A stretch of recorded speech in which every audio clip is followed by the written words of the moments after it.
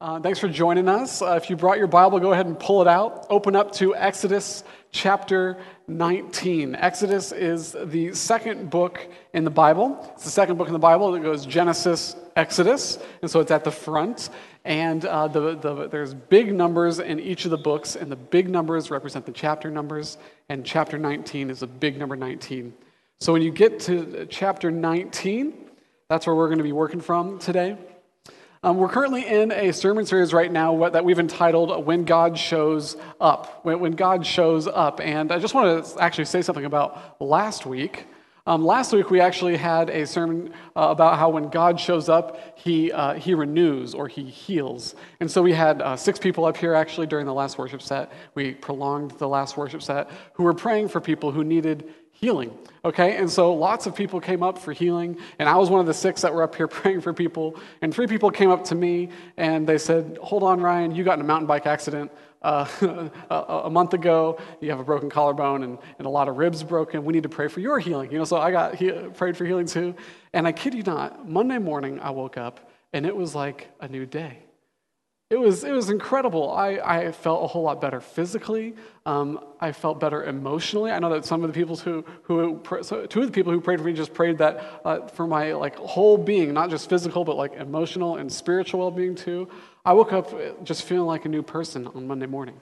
Okay, and so much so I even forgot to take my pain meds. It was pretty cool, And so praise God that God is a God who shows up. And I just wanted to bring that up right now to let you know that that's not a 1 week or a one-time deal. We have people here to pray with you guys every week, okay? So Lena and Mookie, they're up here right now, but they'll be in the back over here and in the back over here to pray with anybody who would like prayers for, it could be healing, it could be just anything that you need from God. They're here to pray with you. And so we do that every week. We always have 2 people that are there to pray for anybody that would like it. They're wearing a prayer. They'll be wearing a prayer lanyard. So it's a big lanyard that says "pray." That's how you know that's the person. So, okay. So that was last week, and so we're currently in a teaching series that we've entitled "When God Shows Up." That's all about asking the question: what happens when God shows up, and why are we doing this sermon series? Why are we unpacking this? Well, to answer that question, we have to understand a little bit about how our city understands spirituality. How our city understands spirituality. We are part of a population in the United States that has consistently been among the top cities that say religious is not important whatsoever. Okay? And we're consistently among the lowest of cities in the United States in terms of Sunday morning worship attendance. Okay, so it's like us, San Francisco, and New York City. We're all just like the anti-religious bastions of the United States, okay? But here's what's interesting. Seattle is very different from San Francisco and very different from New York in a big way. And that has to do with how we and our city has historically embraced spirituality. Okay, we're a city that while we may be anti-religious, we're very open to notions of spirituality, and we always have been, and part of that is really has to do with the history of our city. For a couple decades, we were the hub, the central North American hub for what came to be known as New Age spirituality.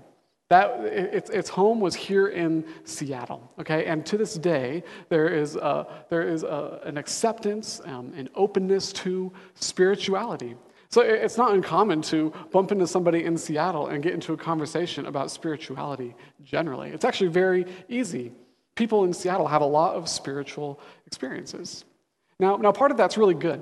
Part of that is really cool. Acknowledging that there's a spiritual world that we interact with is something that many in Western society they just dismiss as bogus altogether, right? But not Seattle for the most part. And so we can actually affirm something true about this notion of spirituality. Because Christianity has always held that humans not only have the ability to interact with the spiritual world, but that we are actors within the spiritual world, whether we recognize it or not. And so that's something that's really cool about the New Age spirituality of Seattle, is Christianity can come alongside someone, your friend, say, who's explaining a spiritual experience to you. You could come alongside them and say, yeah, I'm sure you did have a spiritual experience. Perhaps you did have a spiritual experience. Okay, so we don't have to be judgmental of those who say, I had a spiritual experience, and we, as Christians, we have to say, no, I'm a Christian, that stuff doesn't happen. Well, that's not true. Christianity is very interested in how we interact with the spiritual world. Okay? Now, there is a place where it breaks down. Okay? The New Age notions of spirituality, while they hold on to human subjective experience of the spiritual, which we say does happen, they also say that the experience with that spiritual realm is subjective, and the spiritual realm itself is subjective. Meaning, it's open to interpretation. What's true about the spiritual world is open to the interpretation of the person that had the experience. And that's where Christianity would differ. This is where the notion of there's different truths for different people comes from. It was birthed in the New Age movement. Your experience of the spiritual world could lead to very different conclusions about what's in the spiritual world than me. But Christianity says the spiritual world itself is objective. There's something that's true about the spiritual world. There's certain actors within the spiritual world. Just like there's certain actors in our physical world, Christianity posits there's certain actors in this spiritual world. And then it also says there are certain ways that the spiritual world operates, or spiritual laws, you could even say. Much like there are, we've deduced that there's physical laws that explain much of the events that we see nowadays. We say there's physical laws behind those. Christianity says there's spiritual laws that govern the spiritual world. So Christianity says there's something objectively true about the spiritual world, okay? Which means that there's something normative in our subjective experience of it, okay? So don't misunderstand. In kind of challenging this notion of spirituality in our city, we're not saying that people aren't having spiritual experiences. We're just saying there are some objective realities about the spiritual world that can explain them better. And that's why we're doing this series. When God shows up. This is a commingling of the spiritual and the physical world. God showing up. And we're asking, what does that look like? So that we can know this is what it's going to look like when God shows up again. This is what it looks like now when God shows up right now. Because when God shows up, the experience goes far deeper than goosebumps or feelings of positivity. There's something concrete that happens. There's an objective person that's showing up in a specific way that's showing up. And the way that we're looking at what happens when God shows up, that we've been doing in this sermon series, is we're looking at one passage from the Old Testament and one passage from the New Testament, from the gospel accounts. We're saying this is how God showed up to Israel. We're looking at that.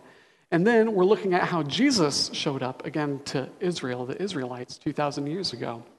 And we're doing that because Jesus claimed to be God when he showed up on the scene. And so we're kind of challenging this notion of Jesus. If Jesus showed up and claimed to be God, then he would do the same things that God did in the Old Testament, as recorded in the Old Testament, okay? And so then we're even taking it a step further, and we're saying, how does God show up today? Through the person of the Holy Spirit. So we kind of have this Trinitarian, strategy that we're saying, this is how God showed up in the Old Testament. Jesus showed up 2,000 years ago. And then today, God shows up like this. This is what it looks like. This is what it leads to, okay? And so that's what we're up to, okay? But why? Why is this so important? Well, really, a lot of our mission to the city really revolves around these fundamental questions. Did you know God could show up in your life? That's a big question that many in our city don't know. How has God already shown up in your life? Sometimes God shows up in people's lives and they're unaware of it. And it's fun to see people who come to faith start to have their eyes open and to see these are all the ways that God had already shown up in my life. It's really fun and powerful. Are you looking for God to show up in your life? God is a God who shows up. That's one thing that we wouldn't have the Word of God if he wasn't a God that shows up. And so are you looking for him to show up in your life? How are you asking for him to show up? And then if he does show up in your life, how will you know? How will you know? Isn't that what we're really interested in? Saying that was God? How will you know? So these are all the questions that we're answering in this series. Some weeks we answer some a little bit more than the others. And they're really pivotal questions because when people start to ask these questions for the first time, it's really cool.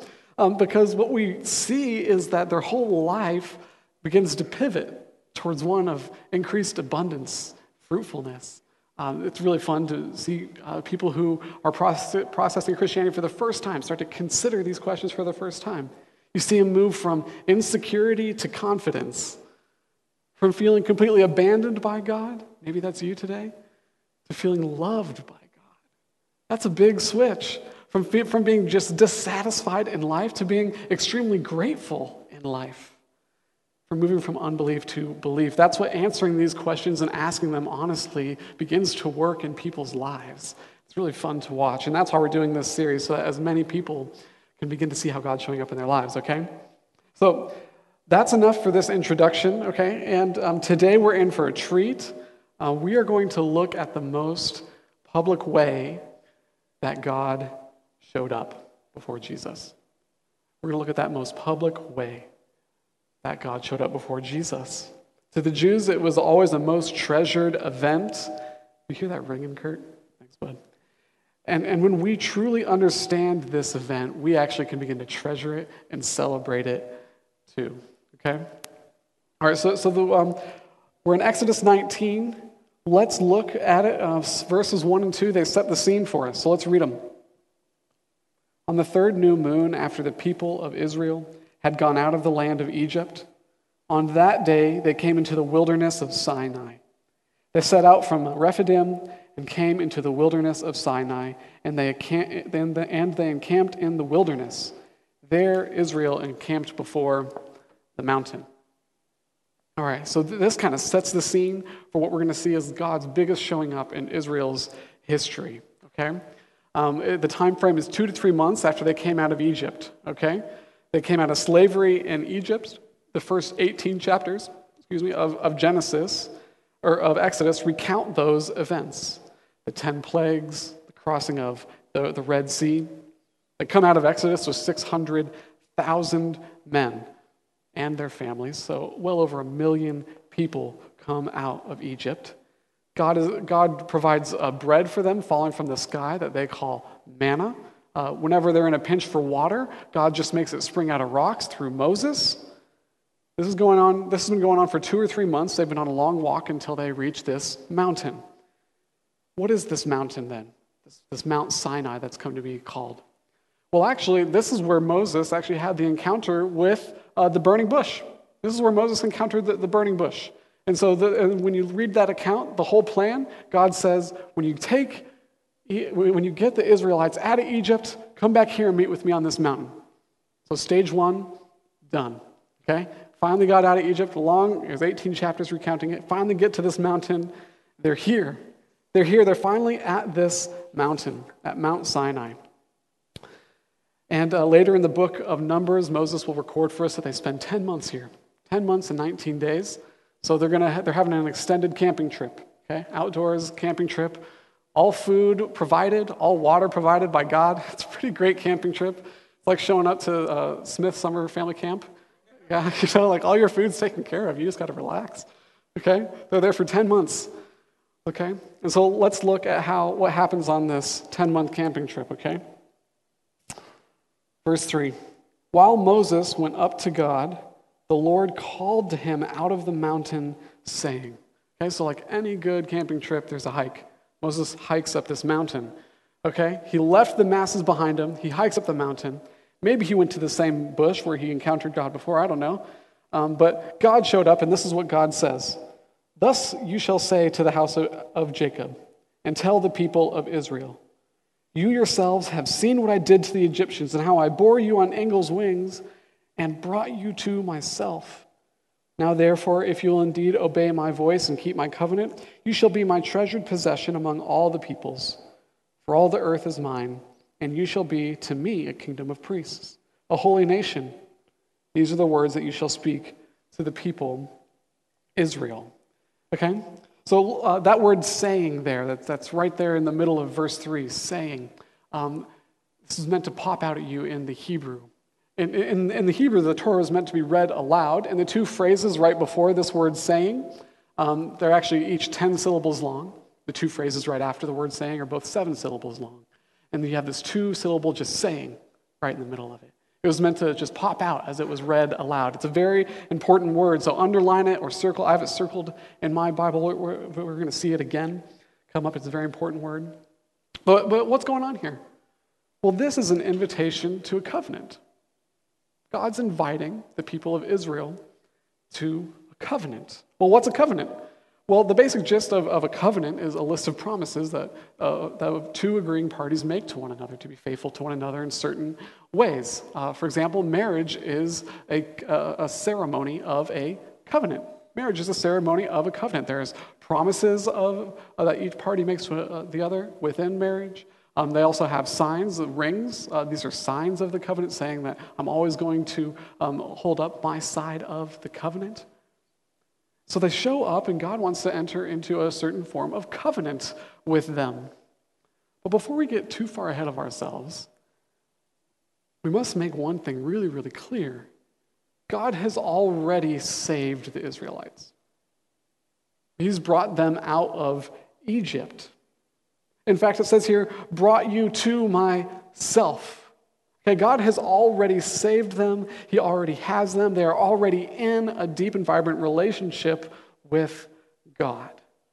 Those things have already taken place before this law is going to be given to them, okay? So let's continue.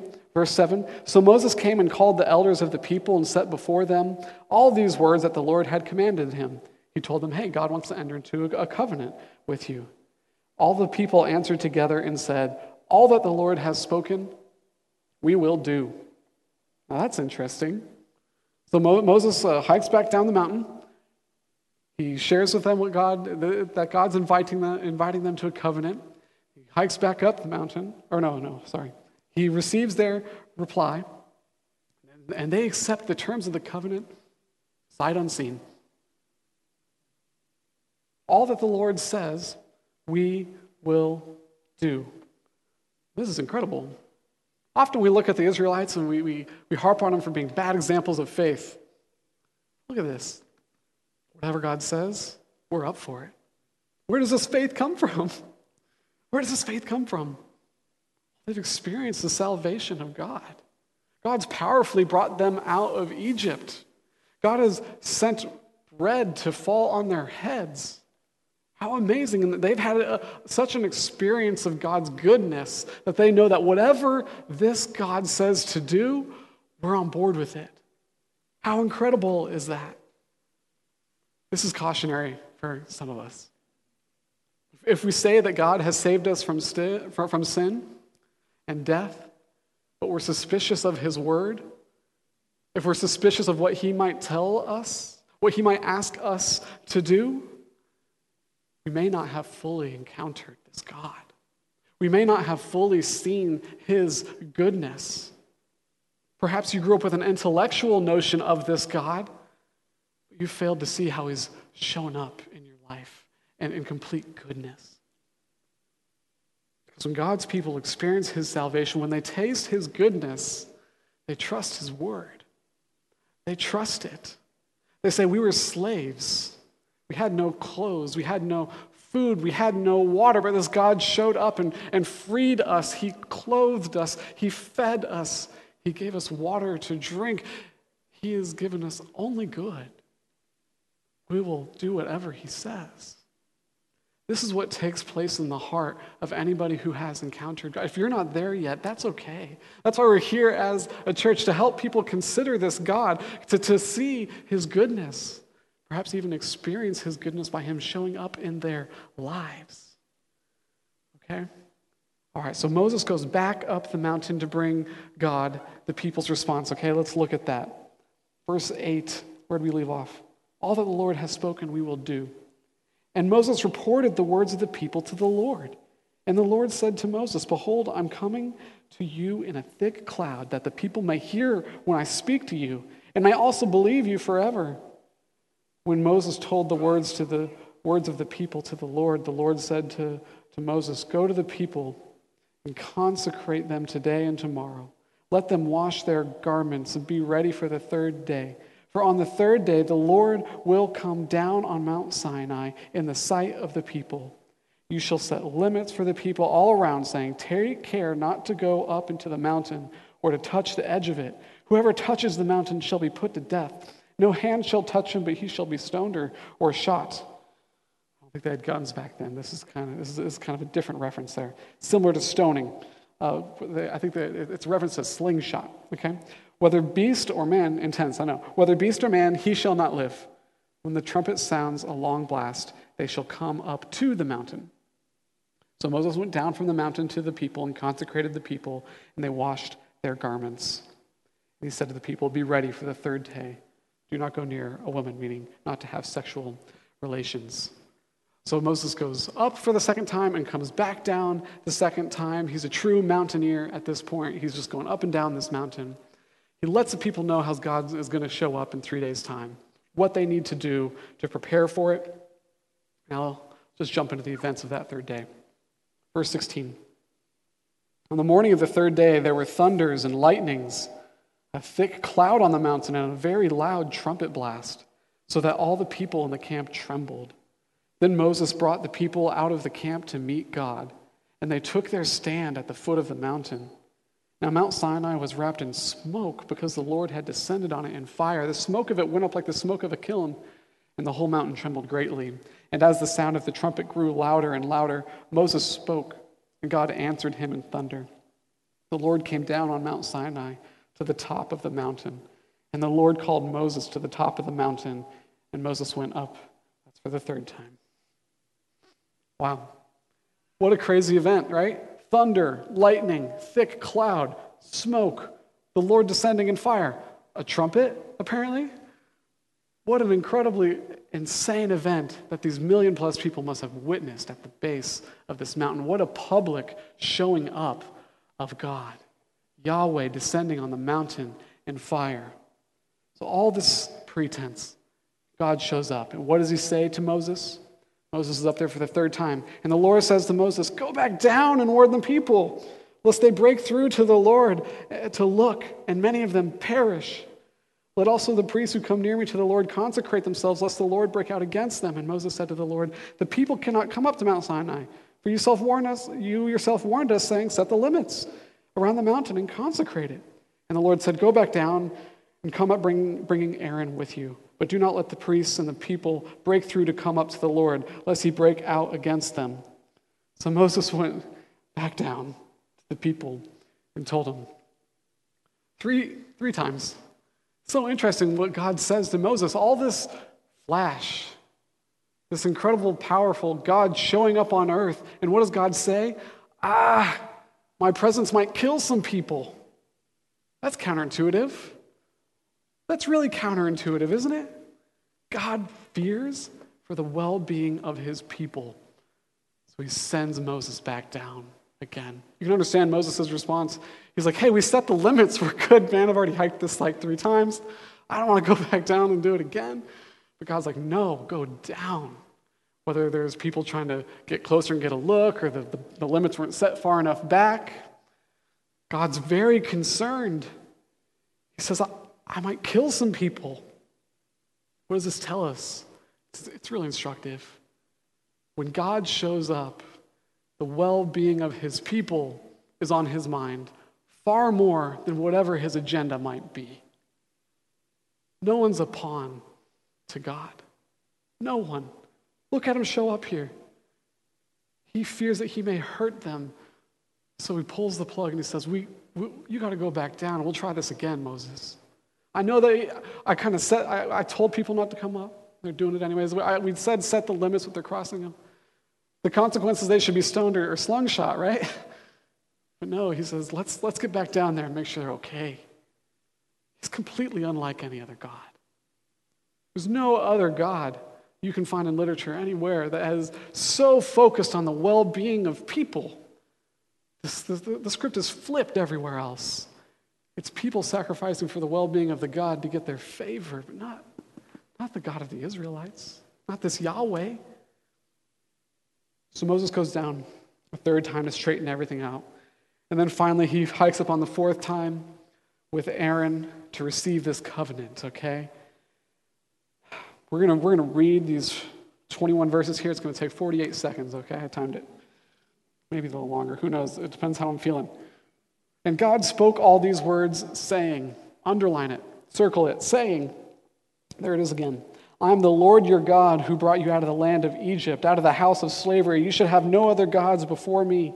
You shall not make for yourself a carved image or any likeness of anything that is in heaven above, or that's in the earth beneath, or that's in the water under the earth. You shall not bow down to them or serve them, for I, the Lord your God, am a jealous God, visiting the sin or iniquity of the fathers on the children to the third and fourth generation of those who hate me, but showing steadfast love to the thousands of those who love me and keep my commandments.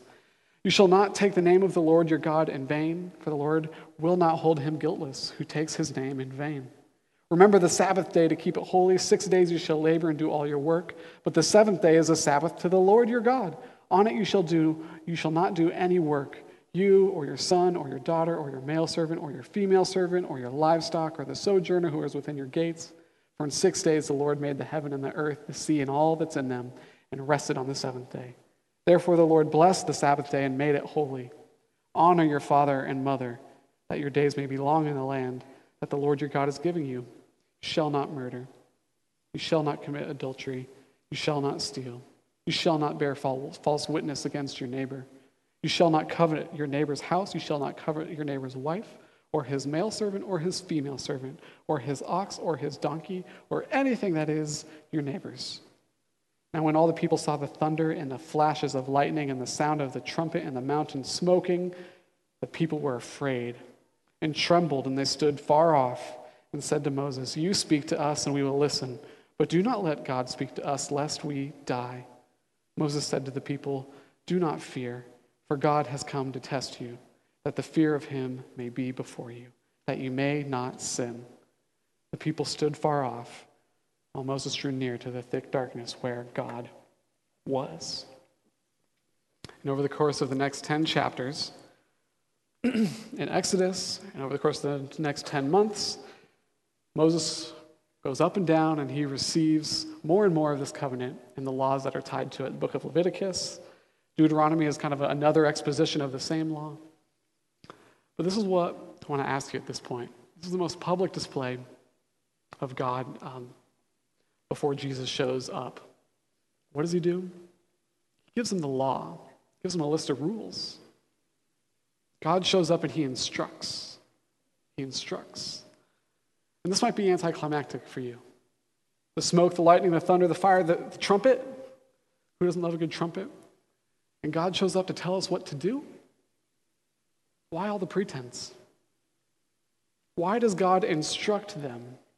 And what I hope to help you see this morning is that this action is one of the most merciful, kind, loving thing that God does for Israel. That's why they were completely obsessed with it and couldn't get away from this fact that God showed up with them and showed them how to live life. God shows up to instruct them because he's hoping to retune them. When God shows up, he retunes his people.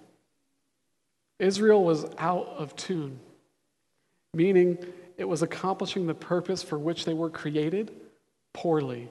Okay, imagine if Jordan's guitar up here was out of tune as he played it for us, like just gravely out of tune. We'd be upset. We'd be like, that sounds terrible. That's how the Israelites were in the world. They were out of tune. People could not worship God alongside them. You could say it like that to bring the metaphor further. God instructs his people because they've fallen out of tune, and he's hoping to turn their tuning pegs and retune them. And this notion of retuning, of tuning, carries with it the notion that there is, in fact, a correct pitch. That's what the law is all about. It's saying there is a correct pitch for the human life to live. This is a great way to understand the law of God. God shows up, instructs through the law, to show what the correct pitch for life is. And what's the byproduct of this revelation of the correct pitch to Israel? That they were out of tune. You can call that self-awareness, perhaps. They show up and they probably think, hey, we sound okay. God shows up and says, no, you're gravely out of tune. You're deeply off pitch. Let's just examine the people's relationship with the first commandment, okay? You shall have no other gods, it said. No other gods before me. When the Israelites were in Egypt just a few months prior, they worshiped gods. The gods of the Egyptians, even. Joshua tells us this in Joshua chapter 24, that the Israelites actually were worshiping the Egyptian gods along with the Egyptians. Yikes. It's likely that many of the Israelites would have packed these idols with them in the Exodus. Is this challenging your notions of salvation? I hope so. How crazy is that? And the Israelites, as we read through the rest of their experience up to the time of Christ, it seems they never get away from this notion and tendency to make idols, to put them on high hills and high mountains, bow down and worship them, take their things, offer it to the idols, their crops, their fruits. They'll sacrifice their own children, we'll witness later. They never get away from this idol worship. They're so inclined to idol worship that we even have this embarrassing account in chapter 32 when Moses is up on the mountain receiving some of the law. It says, when the people saw that Moses was delayed in his coming down from the mountain, the people gathered themselves together to Aaron, and they said to him, up, make us gods who shall go before us. As for this Moses, the man who brought us up out of the land of Egypt, we do not know what has become of him. So Aaron said to them, take off the rings of gold that are in the ears of your wives, your sons, and your daughters, and bring them to me. So all the people took off the rings of gold that were in their ears and brought them to Aaron, and he received the gold from their hand and fashioned it with a graving tool and made a golden calf. And they said, these are your gods, O Israel, who brought you up out of the land of Egypt.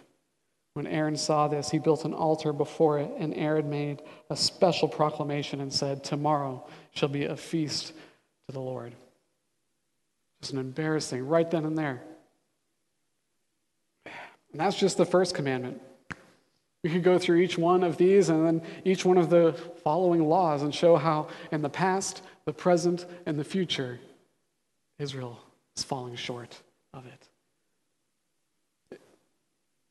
God provides the law for his people here. He instructs them to show them how out of tune they are from playing his beautiful notes in the world. And so he instructs them in order to retune them. The question is this universal?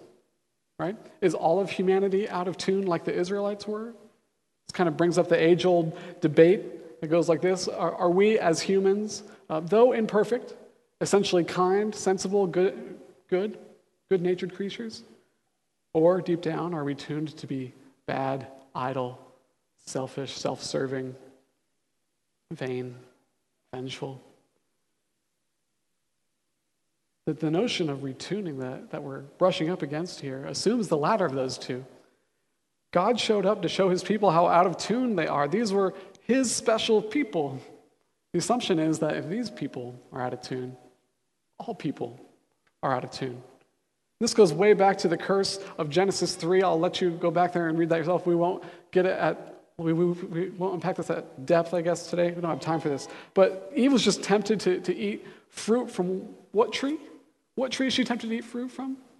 The tree of good and evil. And as you read the narrative, what we find in the narrative is that this tree of good and evil really represents humanity's desire to make decisions about good and evil all on their own. Her and Adam eat of this tree. It's just a representation. Maybe there's a physical tree, maybe not, I don't know. But which means it represents the fact that they wanted to determine morality by themselves apart from God, and right then and there, they fall out of tune. And there's a big debate about whether they were representing all of humanity in that, or maybe all of us were present with Adam and Eve as they did that, or maybe there's some sort of spiritual hereditary trait that goes to all humans that makes all of us fallen and broken in the same way that we want to decide good and evil on our own. But it's present. And by the time that we see Jesus show up in the New Testament and the New Testament epistles, it's pretty clear the assumption is that all of us are out of tune. Each and every one of us is out of tune. It just takes the smallest amount of self-awareness to look up, look around at the world, and witness the disharmony everywhere. We're all so deeply out of tune. But God shows up to instruct us. First thing we discover when he instructs us is that we're very, very out of tune. And the question is, so what? Why does that matter? Now we're going to ask the question, what is the purpose of the law? We could say first purpose is to show us that we're out of tune, but there's also a deeper purpose for the law. And it's not salvation, and it's not to have a relationship with God. Remember, this is 1 million people who have already been saved from Egypt. They already have a relationship with God. They already belong to God. Their lack of being in tune did not mean that God would not act mercifully towards them. He loves them. This is counterintuitive because it's how all other religious systems work. I think we should just say here at this point that this means that no one is too far gone. No matter what you may have done in life, it doesn't matter. The leader of the Israelites right now, Moses, was a murderer. He murdered. No one's too far gone. Nothing can separate us from the saving action of God, no matter what. We have to remind ourselves so much because it's so alien to how all the world thinks about who this God must be. No one's too far gone. So be encouraged yourself, and then also be encouraged for your friends who may not know Jesus. It doesn't matter in what ways they're out of tune. It doesn't matter how far out of tune they might be. They are not too far gone for God to show up in their lives, save them, radically transform them, show his goodness to them to the point where they will respond, whatever this God says, I think I'd like to get on board with that. No one's too far gone. So I've seen God transform the darkest of people. It's amazing. So the question is, why the law then? Okay? Well, he actually told us in verse 6 of Exodus 19. Turn back to Exodus 19 if you're not there anymore. He says, now therefore, if you will indeed obey my voice and keep my covenant, you will be my treasured possession among all peoples, for all the earth is mine.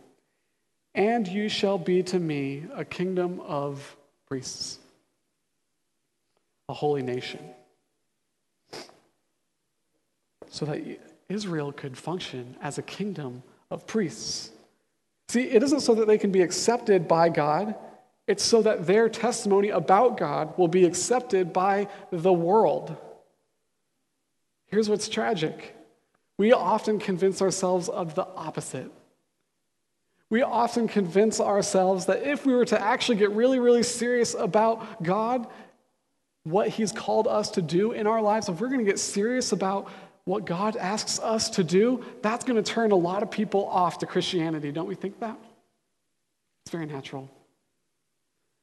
But that's the opposite of how God's mission works. The purpose of the law is actually to retune a people to such a way that there's a beautiful, harmonious noise coming out of them amidst a sea of dissonance, a sea of out-of-tunedness. The law is crucial for mission, is what we learn here. Not for acceptance, but so that people might accept what the Israelites have to say about this God. For mission. So when God played them as an instrument, they could be a magnificent symphony that all the other people groups could look at, hear, enjoy, and ask a question. Who is this God? They got closest to it during the reign of Solomon. See nations come from all over the world to just see what these Israelites are up to over here. This small little nation. What are they up to? Nations far more powerful than they. So if we're going to be serious about God's love for those who don't know him, we must accept that we're out of tune and lean into the law. Yikes. Now, that might be crazy, and your question at this point might be, hold up, what did Jesus have to say about this? Perfect question. Let's turn over to Matthew chapter 5, okay? Matthew chapter 5. Matthew's the first book of the New Testament. It starts with Matthew, Mark, Luke, and John, Matthew. And so it's going to be about 2/3 of the way through your Bible. Matthew chapter 5. Here we have another teaching that happened on a mountain. Another teaching that happened on a mountain. Okay? This is Jesus showing up some 1,300 years after Sinai, just to put it into temporal perspective for you. Okay? 5 verse 1. Seeing the crowds, Jesus went up on the mountain. When he sat down, his disciples came to him. And he opened his mouth and taught them, saying, the same word. Underline it, circle it, whatever you did with the other two. Saying. Matthew's very intentional with his word choice here. Matthew's actually writing to a Jewish audience. He uses tons of Jewish scripture. He uses tons of references that the Jews would have understood. He uses them in Greek that are kind of the modern day colloquialisms for old Hebrew things. We know that he's writing primarily to Jews, and so he's using this word saying very intentionally to pop out the page at his Jewish listener. Throw him back to Exodus 19. Exodus 19. Here we have Jesus going up a mountain. Here we have Jesus with crowds on the bottom of the mountain. Here we have Jesus saying.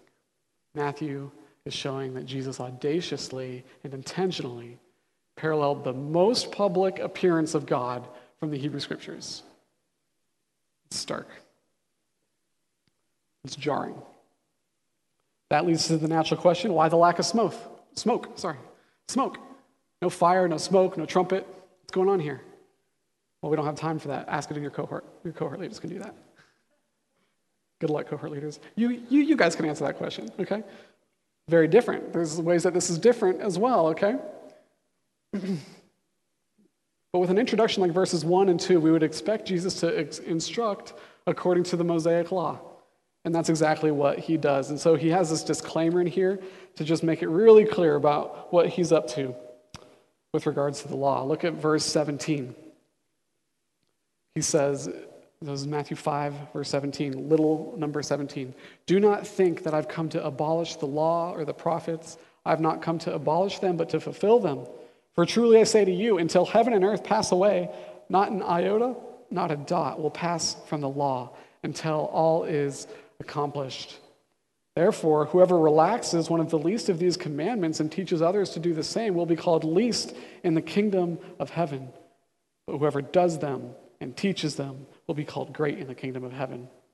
For I tell you, unless your righteousness exceeds that of the scribes and Pharisees, you will never enter the kingdom of heaven.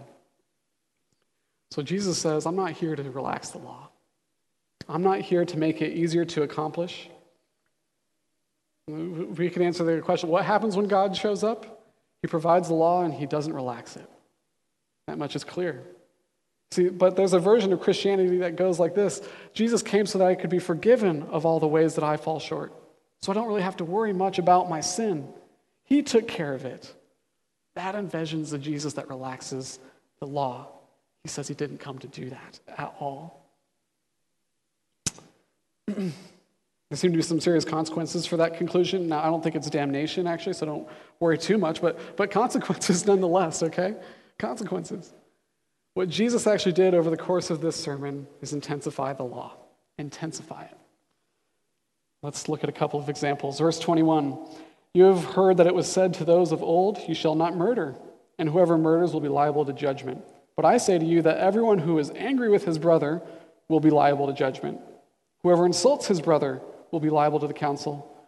Whoever says, you fool, will be liable to the hell of fire. He just brought into all who might fall into this murder category. Verse 27, you have heard that it was said, you shall not commit adultery, but I say to you that everyone who looks at a woman with lustful intent has already committed adultery with her in his heart. broadens that definition too. 38. You've heard that it was said, an eye for an eye and a tooth for a tooth, but I say to you, do not resist the one who is evil. But if anyone slaps you on the right cheek, turn to him the other also.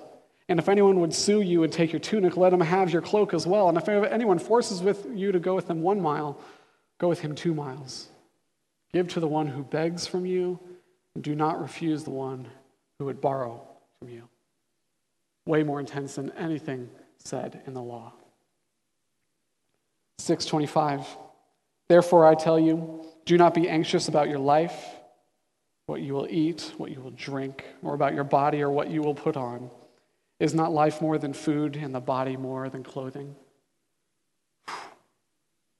Jesus, this is intense.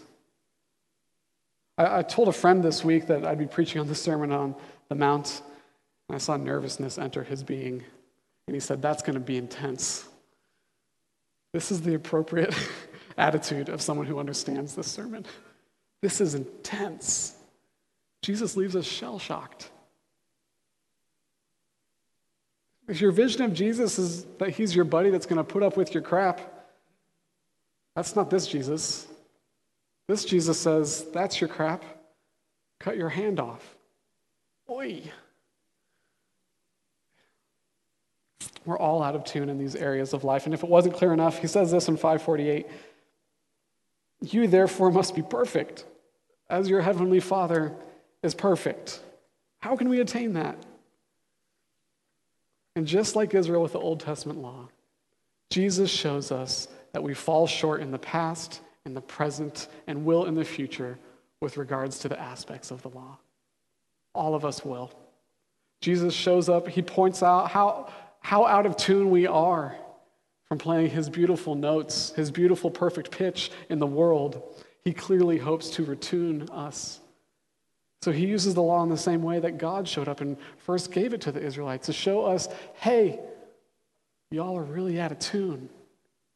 You're in dire need for someone to twist your tuning pegs, to bring you back into goodness, resonance, harmony once again. This is why Jesus actually starts his Sermon on the Mount the way he does. There's a bunch of strange sayings at the front of the Sermon on the Mount that are really difficult to understand. The word blessed in Hebrew really just means happy. It says, happy are the poor in spirit. Counterintuitive. For theirs is the kingdom of heaven. Happy are those who mourn. Also a conundrum. For they shall be comforted. Happy are the meek, for they shall inherit the earth. Happy are those who hunger and thirst for righteousness, for they shall be satisfied. It says, happy are the poor in spirit. He says, happy are those who let the law do their work, do its work, and see how little they have in terms of righteousness and in goodness on their own, who they correctly perceive what's going on. Happy are those who mourn for that reality, these work on each other. Happy are those who in their meekness look to God and say, I need to be retuned. Happy are those who hunger and thirst for righteousness as a result. See, there's an order of just our need and our dependence on God to show us what living the tuned life looks like and asking him for it.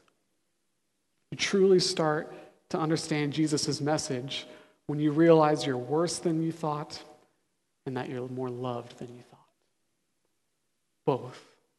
You're worse than you thought and you're more loved than you thought. That's when Jesus gets greater and greater and greater. So Jesus used the law to call out our out of tune nature, and he calls people back to the law, his followers back to the law, for the same purpose that was provided in Exodus 19, verse 6. You know, when we're talking about Israel being priests for the world, priests standing between God and people to help them understand who God was, Jesus does the same thing in this sermon. 5, verse 13. He says this to his followers, you are the salt of the earth. But if the salt has lost its taste, how shall its saltiness be restored? It's no longer good for anything except to be thrown out and trampled under people's feet. You are the light of the world. A city set on a hill cannot be hidden, nor do people light a lamp, put it under a basket, but on a stand, and it gives light to all in the house. In the same way, let your light shine before others. And just in case we didn't know he was talking about the law, so that they might see your good works and give glory to your Father who's in heaven. Jesus wants to retune his people so that they can be a beautiful public display of God's glory in the world, of how good this God must be, so that they might be a beautiful melody that people would want to listen to, be a part of. He longs to retune his people to the law, even an intensified version of it, so that people might hear this perfect pitch rising up. Jesus conceives of the laws with the same purpose, okay? What does this mean? It means that you can be a Christian and you can put the basket over your light. You can decide not to follow the law. But what a pity. There's a world that needs light. There's a world that needs to hear the music of the kingdom, the music of the gospel. And when we turn our backs on the law, they can't do it. Have you thought of the law as one of the most crucial instruments for mission? Maybe you haven't. But it is one of the most crucial instruments for mission. We know that because there's large swaths of Christianity in the past that have left the law. They've said, you know what? Obeying God isn't really that important. And do you know what happens? The churches die. The movements fade. We're usually not one to cast stones here at this church, but there's 100 churches meeting in this city right now with 10 people aged 70 and up that were in the Protestant the mainstream Protestant liberalization of the church that took place back in the 20s. It's almost dead. We're going to be talking about that a little more at the gospel class if you want to come on back up after the service. The law is a crucial instrument. Now, how do we know if we're letting God show up like this in our lives?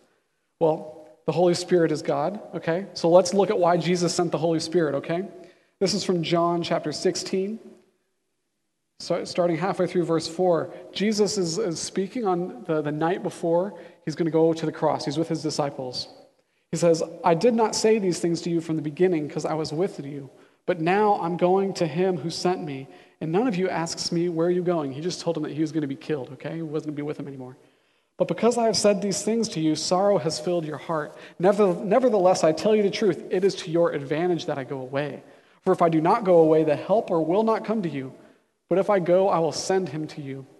And when he comes, what is God the Spirit going to do? He will convict the world concerning sin and righteousness and judgment. Concerning sin, because they do not believe in me. Concerning righteousness, because I go to the Father, and you will see me no longer. Concerning judgment, because the ruler of this world is judged. So the Holy Spirit shows up on the scene. One of his main roles in our lives is to convict us of sin, what not to do, righteousness, what to do. To reveal the law to us. To reveal the law of the Spirit is what Paul will expound on later in his letters. How about that? One of the primary roles of the Spirit is to reveal the law. And so God shows up in our life continually to reveal us the law, to show us how we're out of tune with it, that he might retune us to it, that his mission might go forward in the world. This is the purpose of the law. This is why it's so important. It's so important. We see it happening in full triune God, working together to do the same thing. So how do we know when God shows up in our lives? I hope it normalizes it a little bit for you and shows that God has shown up in your life a lot. If you have experienced conviction of sin, God's shown up in your life. Wow. Praise God. God has shown up through his Spirit in your life. I've just had the opportunity to sit shotgun with a handful of folks over the last few years as they've come to faith in Jesus. And this is one of the things I'm always looking for in their journey, because a journey of consideration towards Jesus for people who hadn't considered Jesus ever before, it takes some time. You know, we got to build out definitions of God, who this God is, build out definitions of sin, what that is. One of the things I'm always looking for is, how are they conceiving of sin? In particular, their sin. When you start to see when you see the switch has been flipped in their minds and in their hearts of an understanding of their sin and a regret for it, God showed up at that point. It's really cool to witness. Sometimes I don't even know it, and so I get to point at it and be like, God showed up to you and showed this to you. How amazing is that? The Holy Spirit has opened your eyes to sin. It's really fun to watch. When we grasp that we're out of tune to such a degree that there's nothing we can do that will fix it, we've encountered God. What's more, the Holy Spirit dwells within us and is the agent that is also participating with us in the retuning. You could say that he actually takes a lot of responsibility in it. The Holy Spirit is that which empowers us to righteousness. We'll learn elsewhere in the New Testament. Okay? So when you see you're completely powerless to sin, God's shown up and revealed that to you. And when you start taking new steps in that area of sin, that's God powerfully showing up in your life, even in that way, to work righteousness in your lives. And so what does all this mean? It means that as we walk through life, more and more, the Holy Spirit reveals our hearts as more and more out of tune, honestly. So we actually have this experience that we feel more sinful, although we're not more sinful, we're just more aware of our sin. And then he also progresses us and he grows us in areas as well. Does it seem like there's a longer and longer list of things to tune? Absolutely. But praise God that he actually is tuning us and that people are seeing it and they are hearing it and they are come to know him in the world. The Spirit remains with us. And so really what I want to encourage you with this week is look for God to show up in your life. Look for God to reveal the law to you. Maybe you'd say, you know what, God hasn't revealed this to me yet, and that's okay. That's okay. Maybe you'd say, I don't actually see myself as that out of tune. That's okay. Because Jesus, I think he expected the same thought that people might have when he was giving his Sermon on the Mount. He said this, ask and it will be given to you. Seek and you will find. Knock and it will be opened to you. For everyone who asks receives, and to the one who seeks finds, the one who knocks it will be opened. See that? If you say that your eyes aren't open to the reality of your out-of-tunedness, or how the law is actually a really crucial element to hold on to if we want to be missionaries in the city, just start asking God to open your eyes to that. Start reading the law. I mean, it just takes about 15 minutes to read Matthew 5, 6, and 7. It's intense. But it's the law. It'll begin to reveal to you how out of tune your heart is. And through this, we can begin to take steps towards a high view of what God has called his people to do, and his mission will go forward into the world even more than it is now.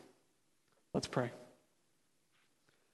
Father, we praise you that you have revealed your law to your people. You have revealed your law to the world, and that it isn't necessarily something that we have to do in order to gain your love, because there's no way that we can do it.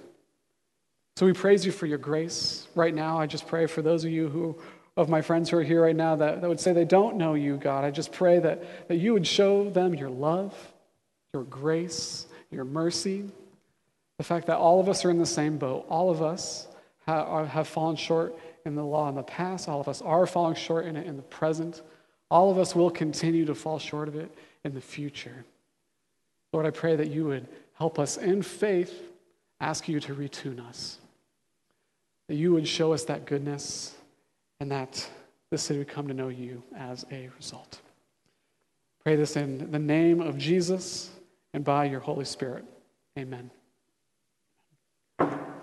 Every week at Sedaris, we observe the Lord's Supper with one another. This is the place that actually took care of all of the ways that we have fallen short of the law, past, present, and future.